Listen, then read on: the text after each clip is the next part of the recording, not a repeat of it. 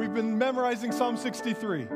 And let's, as you see it on the side screens, for those of you that have been memorizing it, let's say it together. For those of you that haven't, please read, and please read loudly as we begin today. You, God, are my God.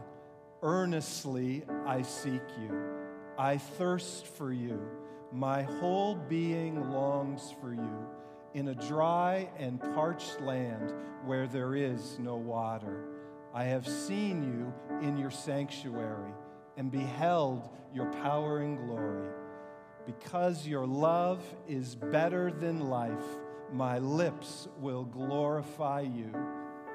I will praise you as long as I live, and in your name I will lift up my hands. I will be satisfied as with the richest of food. With singing lips, my mouth will praise you. On my bed, I remember you. I think of you through the watches of the night. Because you are my help, I sing in the shadow of your wings. I cling to you. Your right hand upholds me. May the Lord bless his word. You may now be seated. My name is Jeff Bennett. The privilege of being the lead pastor here. Welcome to each of you this morning. If I don't get a chance to say it at the door, just wanted to welcome you now. And for our online community, welcome to you. So glad that you are either with us now live or at a later time. I have 3 stories to begin with today. And as I tell the stories, each one ends in a moment. And the question I'd like you to answer is, in the next moment, how confident would you be of God's blessing in your life? How confident would you be of God's favor in the next moments? Here's story number 1. You wake up before your alarm goes off. You've got lots of energy. Get out of bed, and you normally spend 15 minutes each morning reading the Bible and in prayer and journaling, and today you've got a little bit of extra time.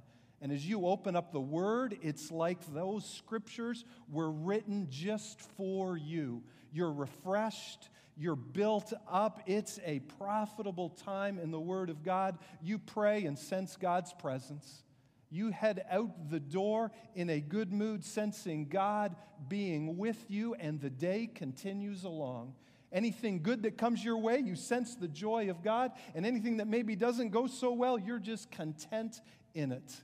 It's a good day, you and God together.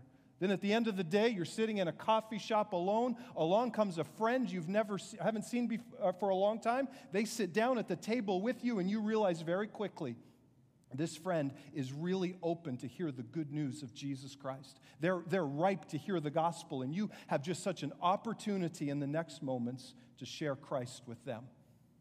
How confident are you of God's blessing and favor in the next moment? That's story number 1. Story number 2, a little bit different. Your alarm goes off, and you can't believe it's morning already. You hit snooze more times than you want to admit. When you finally roll out of bed, you're running way behind schedule. You see your Bible in the spot where you normally meet with God, but you don't have time. You sort of flip open, read a verse, but it feels more like a duty than it does a delight. You're running late, you're irritated, you're frustrated. You say a quick prayer to God, not really sure whether he's heard or not. You head off for what the day has before you. You left the house frustrated and annoyed with yourself, and the day continues frustrated and annoyed with other people you meet. Your joy continues to diminish, and your irritation level rises. It's not a good day. And then at the end of the day, you find yourself in a coffee shop. And along comes a friend you have not seen in a long time. They sit down at the table with you, and very quickly you realize this friend is ready to hear the good news of Jesus. They are ripe for you to share Christ with them. Same question. How confident do you feel of God's blessing and favor in the next moment? That's story number 2.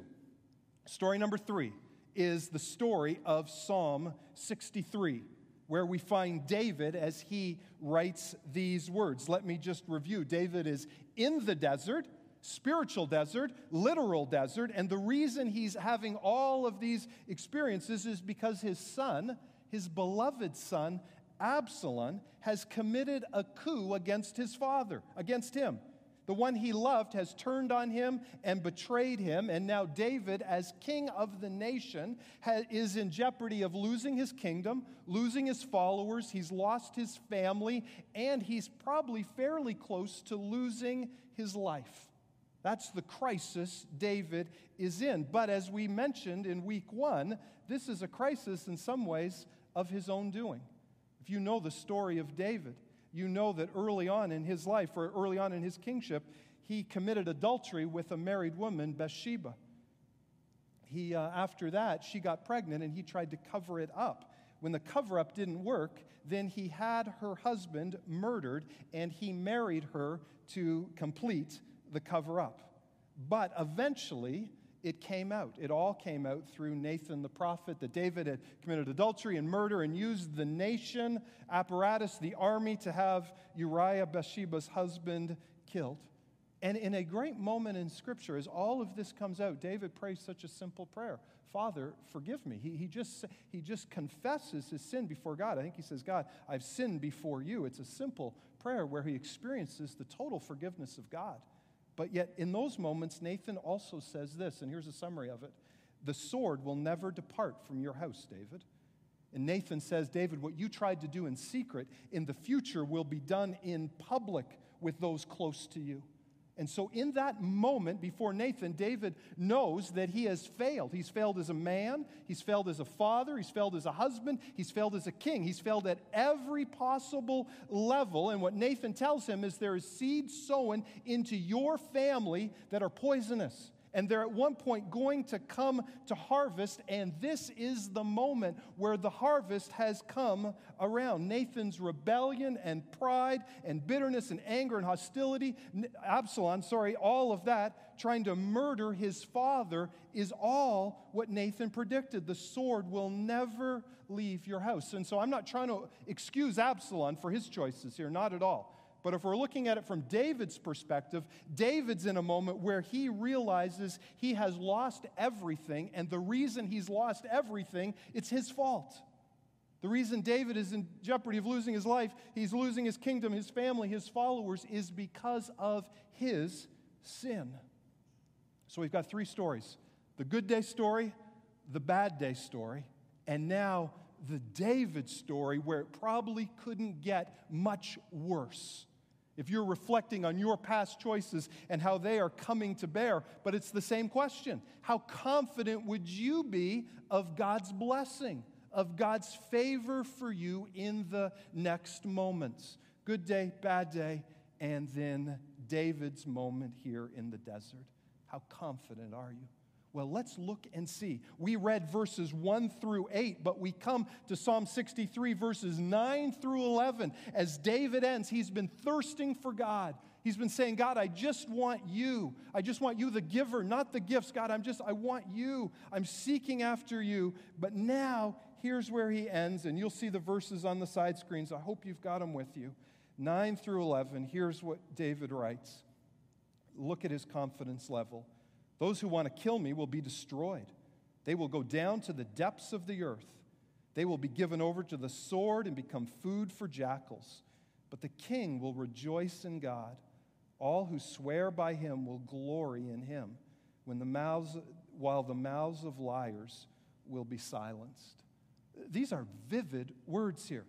Vivid words. David's talking about his enemies and the ultimate destruction that will come their way. You can see that in 9 and 10 in the bottom of verse 11. But then we'll go to the next slide where you see verse 11. And then here's what David says.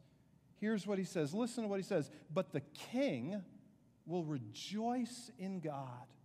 Now, this is so interesting. David has just talked about the ultimate destination of his enemies, and now he says, but the king, he's talking about himself in the third person. He's the king at this moment, and the king will rejoice in God. All along through the psalm, he's been talking about himself in the first person, but now he switches to the third person. How interesting. In fact, this is why most scholars place this psalm during the time of Absalom's, during this time in history, because David here is calling himself the king. And it's probably the only time we know of recorded in Scripture where David was in a desperate situation in the desert. Even if this is a time early on before he was king, and he was, when he was fleeing Saul, the same principle still applies. David is talking about himself in the third person, and he's saying, the king will rejoice, and all who pledge their allegiance to God will glory in him. Do you see his confidence there? There's an author called Derek Kidner, and he's written these Psalms commentaries. They're just wonderful in 2 volumes, very pastoral, not academic, so wonderful. I spent a year reading through the Psalms and would read a psalm and read what he wrote. They're just so good. But here's what he says, what David is doing here, and you'll see it on the side screens. This is a reassertion of David's calling, which was from God, and a avowal that it cannot fail. David in this moment is totally confident, and he steps back and he says, here's why I'm confident. Because God has called me king. God has made some promises towards me. It's like David saying, it doesn't matter what I've done. It doesn't matter what kind of king I've been. It doesn't matter what's gone on in the past. I'm the king, and I know what God has promised me. I know who I am. I know his call on my life. Do you see his confidence here? It's not in his past. It's not in him being a good king. And at this moment, he's feeling anything but that. But it's in the promises that God has given him. And he's inviting everyone else to join in that confidence. All who swear by God, all who put their faith and trust in him will find God loving and faithful. This is remarkable. His life is a total mess. But yet he's utterly confident. He's saying, God, all I want is more of you.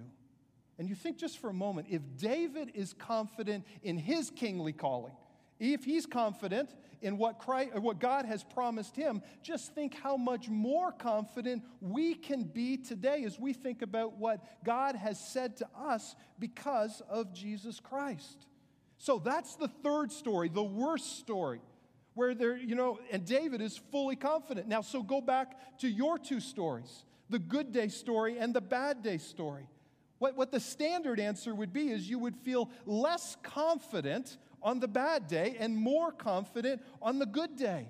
We find it hard to believe that God he would want to favor us just as much on the bad day as he would on the good day.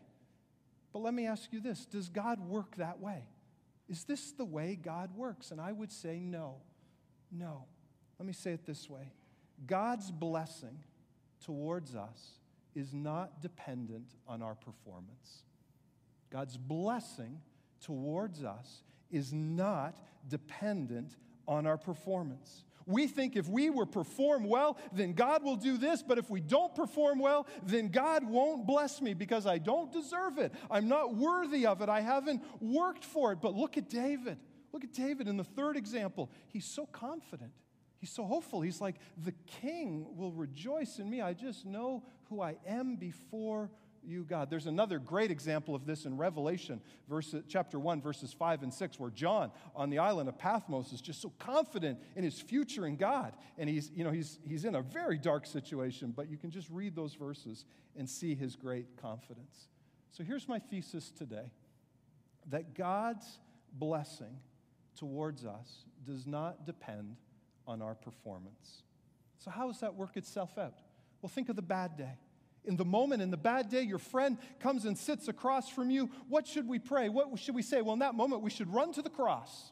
We should run to the cross, and we should say, God, I've sinned today. This has not been a good day. I am unworthy of this opportunity. I'm unworthy of you. But Jesus, in this moment, I know that Christ died for me. And he died for me so that my sin would be forgiven and so that I could experience your blessing and your favor and your presence. That's why Christ died for me. And so I come now to you, Jesus, and I pray you would bless this moment. Not because of my own goodness, but because of what Christ has done for me on the cross. This is not a view where we should be casual about sin. I'm not saying live however you want. No, this view says, no, sin and holiness matters. But in that moment, we're not trusting in our own goodness. We're trusting in Christ. What should we do on the good day? What should we do on the good day? Well, on the good day, we should run to the cross and say, Jesus, I am unworthy of this opportunity. Thank you that you gave me the grace to feel your presence today, but I now come to the cross, Jesus. And not because of my own goodness, not because of my good day, I just come and ask that you would favor and bless me in these next moments. You see, the trap of the bad day is we can think God will not bless us because it's been a bad day. The trap of the good day, we can think we have earned God's blessing. God sees how good we are, and thus he is going to bless us. Again, let me say this, holiness matters. Holiness deeply matters. But think of it in this context. How holy do you have to be for God to bless you? How perfect do you have to be for God to work, for God to favor with you? And think about it in these terms. If the greatest two commandments are love God with all your heart, mind, soul, and strength, and love your neighbor as yourself, if you think of that as the standard, just for a moment, have we ever really had a good day? Just be humble, right? Have we ever really fully ever done that? How well do you have to do that before God would bless you? Here's what I would say. Anything that happens in a good day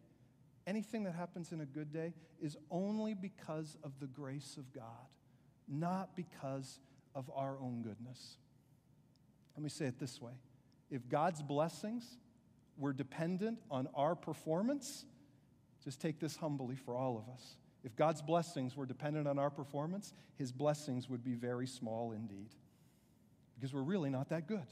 Our goodness is always tainted by our selfish motives, our imperfections, our egos, the subtle little things we do. For a moment, if we begin to consider the depth of our sin and see how it permeates through everything, we realize in a moment that we're never really have ultimately a good day before God. We never can earn his blessings. It's all through Christ. And see, what David is teaching us in here in this psalm is he just says, the king will rejoice in God. I know where I stand, and in many ways we stand on firmer ground. We look to Christ alone, not Christ plus our performance, just Christ alone. We are saved by grace, and we live every day by grace. When we pray, it's not like God's looking down and saying, let me examine their performance to see how good they are, to see if they're worthy, because no one is worthy. Rather, he looks down to say, are we trusting fully in Christ? We've had some series applications for these 3 weeks in Psalm 63. One was the memorization, and we did that earlier. I'll talk about the fasting in a moment, but the third one, and you'll see it on the side screens, was to read a book. And I just encouraged you all, we have a few left for sale, called the Discipline of Grace. And if you bought that book and if you've been reading it, here's what you know. I've stolen some of this from the first chapter. And this is a great book. And the first chapter is worth the whole price of the book. So some of you have been reading, you know I've stolen. So let me say this. Let me just keep stealing from the book because the first chapter is so good. But in the first chapter, here's what we're going to see. We see some diagrams that Jerry Bridges draws. You'll see the first one come up on the side screen. Sort of divides our life into two categories. Our birth to our salvation and our salvation to our death. Some of you have an exact moment where you know you trusted in Christ, you turned from your sin, and you know his forgiveness, and you know the change he brought in your life. Others of you know it happened in a season of time.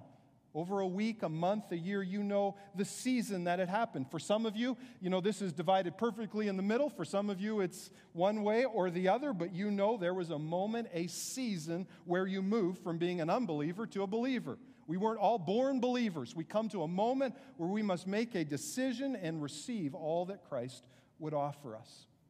On the next slide, we just simply think about what's the message that people need to hear in that first stage of life. Well, there's many things that people need to hear, but if we were summarizing, it would be the gospel of grace. There's nothing you do to earn your salvation. not your morality, not your good works, not your religion. It's only trusting in Christ that allows us to be saved. It's only trusting in Him. It's not our performance that gets the blessing of salvation. It's not our performance that gets God favor, that gets relationship. It's only Christ, totally Him. That's the message of the first half. I think we would all agree on that. But oftentimes when we think about the second half, we think this, and you'll see the next slide, where then the second half becomes about discipleship and holiness and service and the disciplines. And I'm not negating any of those things. They all are important. They all are a part of that journey. But if that is the primary idea, it's easy for us to fall into good and bad day thinking, that my relationship with God is based on how good I've been, on how my performance is. In fact, let me show you the next slide. Here's what it should be. It's all trusting in Christ for the first half of the journey, and it's all the gospel of grace in the second half of the journey. So there's only two ways we relate to God in the second half. We either relate to Him on the issue of our performance, or we relate to Him by grace. And if we relate to Him on our performance, two things are going to happen. We're going to perform really well and feel proud of ourselves, and we're going to look down on other people, and we're going to say, look at me, I've earned the blessings of God. And we do that in some moments. We all tend to go there. But on the other side of that performance, there'll be moments when we don't perform well, where we're not as successful, not as diligent, and then we feel guilty. We feel like a failure. And we don't expect God will bless us. We say, I don't deserve it. I don't merit it. That's the bad day thinking, because we just don't feel like we are good enough. Both of those are a performance-based relationship with God. The good day thinking thinks God will bless me because I'm in good, and the bad day thinking thinks I don't deserve it because I'm guilty, I'm a failure. But let me say this, we do not relate to Christ in the second half on the journey based on our performance. We relate to Christ only based on Christ. God never intended that we would relate to Him directly. He never intended that. We always need Christ in the middle. Our performance would never be good enough to be acceptable to God. The only way we relate to Him is by coming to Him through the blood of Jesus Christ. And if you can see this, it enables us to be brutally honest with ourselves and with God. Because we can just come before God and say, God, here I am. Here's the depth of my sin, and I just come before you. I'm not playing any defensive games. I'm not rationalizing. I'm not excusing God. I'm just coming before you saying, this is who I am, and I'm just totally, completely trusting in Christ. When you come in that moment, there's such confidence. There's such freedom. There's such hope. There's such help for us. Now, I know some of you, if you're processing this, you may say, well, Jeff, people are going to take advantage of this. People are going to hear this and say, it doesn't matter what they do, and they're just going to run out and enjoy sin.